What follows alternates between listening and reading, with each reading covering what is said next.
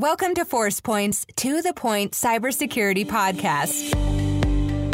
Each week, join Eric Trexler and Erica Pierce to explore the latest in government cybersecurity news and trending topics. Always covered in 15 minutes or less. Now, let's get to the point.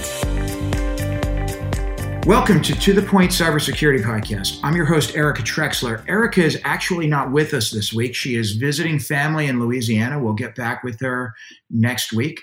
Today's guest, though, I have Dan Velez, Director of IT Consulting Services for Forcepoint on the line.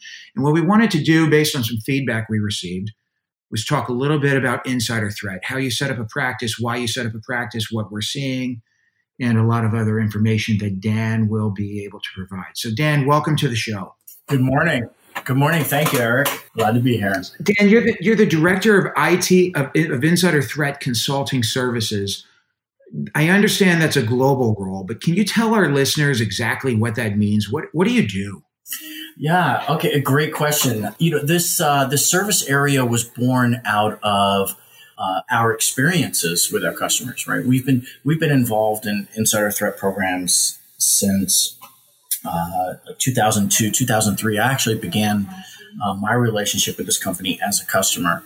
And at that time, we were building in our agency a cyber component to our traditional insider threat program, which meant building a use case, building our use cases, developing a business case and an overall strategy, governance and oversight, processes and procedures, tools and technologies, training and awareness, and kind of bringing these things together and creating a program.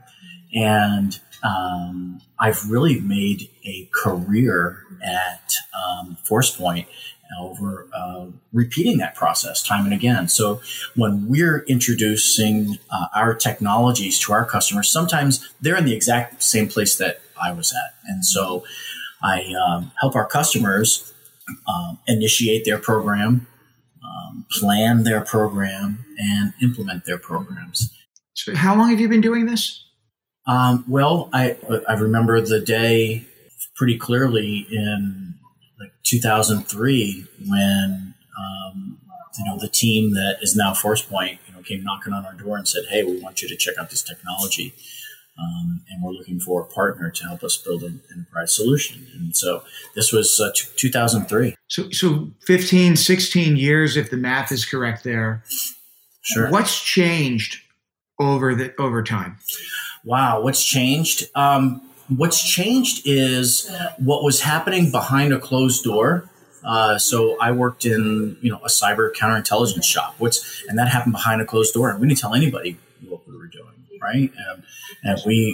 Right, and we didn't need a lot of buy-in around the organization to implement technical tools, but to develop a comprehensive program, we really needed to get the rest of the enterprise involved, right? If we're going to have the HR issues covered, training and awareness, and, all these technical and non-technical controls working together, we needed to get out into the enterprise. Well, 10, 15 years later, that's what's changed is now it's the CISO bringing us in, right? It's not just the counterintelligence or the G2 or a security element, right? It's the CIO or the CISO, depending on the organization. So this problem set has moved from behind the curtain right up front and center as a core business function for the enterprise to perform.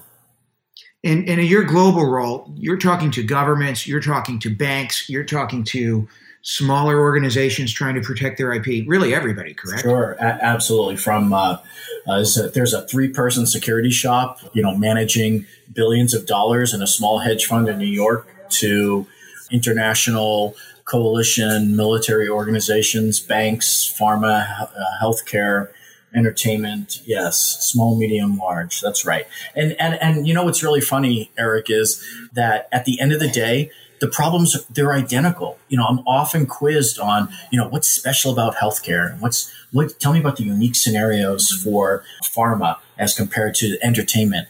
And at the end of the day, they're very similar because they're all a people problem. They're all addressing human behavior, and they require a very consistent approach. The individual policies and the specific indicators of threat for those different areas. They might be a little bit different, but the approach is the same.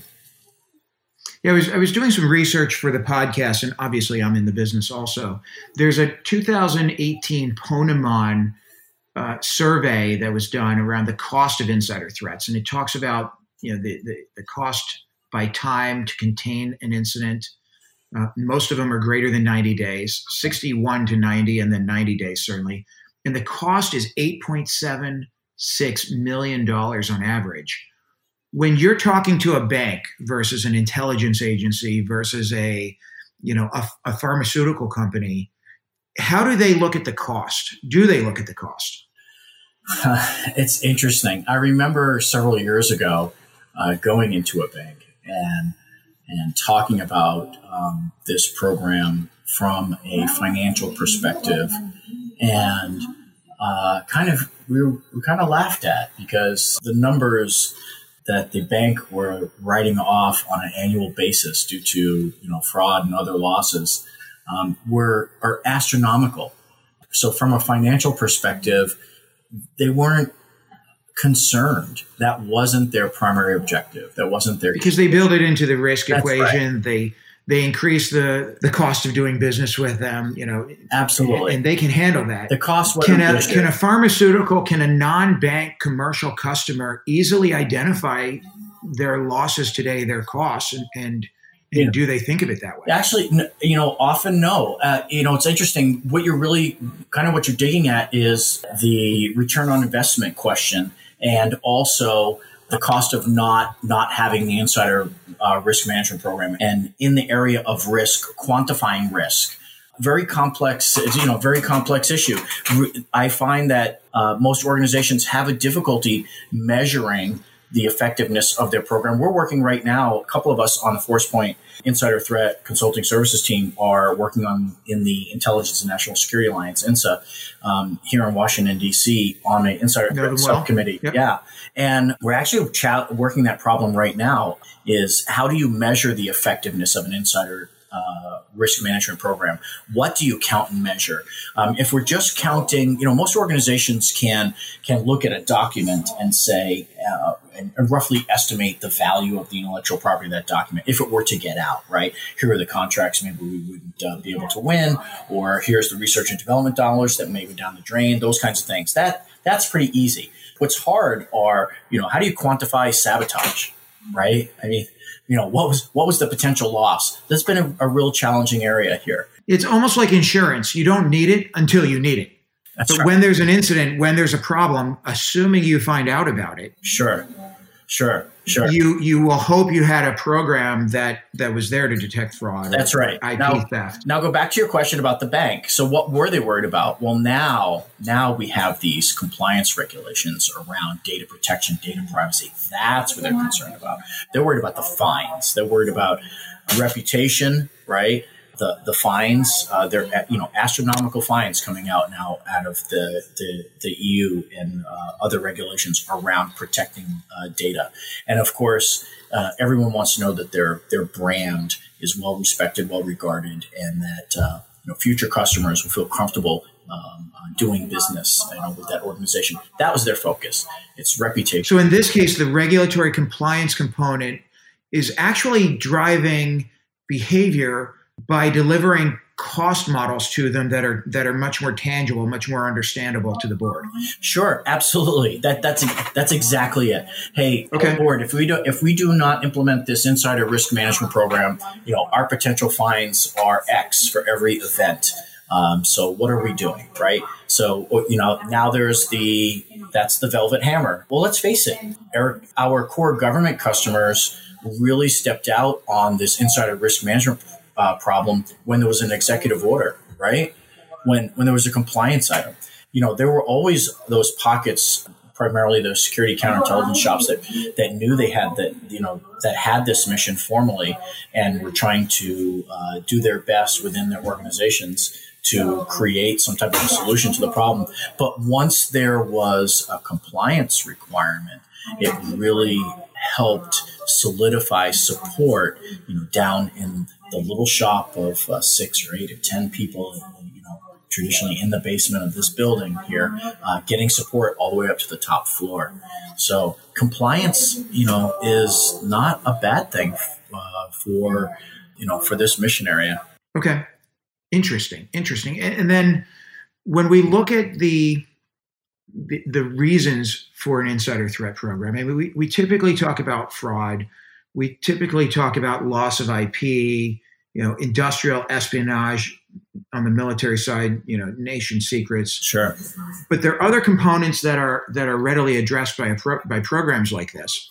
Yeah. Such as workplace violence, social engineering. I mean, what else? Accidental disclosures? Yeah. Well, we have one program in particular, a defense organization who has seen some significant return on their investment in detection of threats of suicide, intent to harm themselves or others.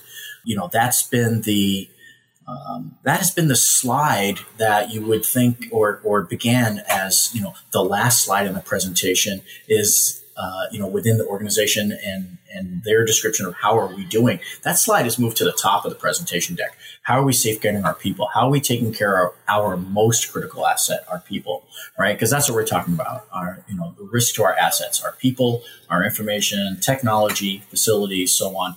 Putting people first, it's the right answer because not only does it help explain to the workforce and get your workforce interested and motivated to support your program, soothes the feathers and everyone relaxes a little bit and steers away from the big brother kind of connotation that insider threat programs, as they were originally mandated by the executive order, kind of conjured up, right?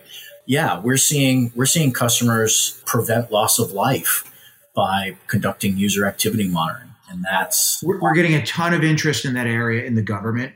They really do care about their people and how they are, helping them to prevent soldier, sailor, airman suicide, Marine suicide, harm to self, harm to others within the organization. They're spending a lot of time and focus there because it is so important. What I'm hearing you say is corporations across the globe are doing the exact same thing. Yeah, even when you consider something as trivial as what are we going to call our program, right? Let's look at Forcepoint, right? We use our own solutions and technologies, and we have our own risk management program. And, it's a cyber defense workforce program is the way we describe it. Point is that this is not just a cybersecurity program that's meant to catch our users moving intellectual property to unauthorized channels. I mean, certainly that's a use case, but at the higher order, at a higher level, we're really looking to safeguard our critical assets. And when described in those terms, when we talk about our workforce and protecting our workforce, I find that the communication to the workforce is better received. So we're not calling it insider threat. I call it insider risk management programs. We're not just going after taking someone's badge off of their shirt and, handing them over to law enforcement and walking them out the door, but we're looking to safeguard our employees' health and well-being, is one of those key objectives. So putting people first is the right answer for a lot of reasons. No, and when you look at the data, I mean, unintentional negligence, mistakes, accidental disclosures, they're always at the top of the list. It's not the malicious users, which is what everybody focuses on. And I would say even when we look at harm to self, harm to others, people don't want to hurt others. They don't want to hurt themselves in many cases. They're looking for help. They're crying out for help. And it's almost a corporation's responsibility, in my opinion, to be there for their employees on both sides of that fence.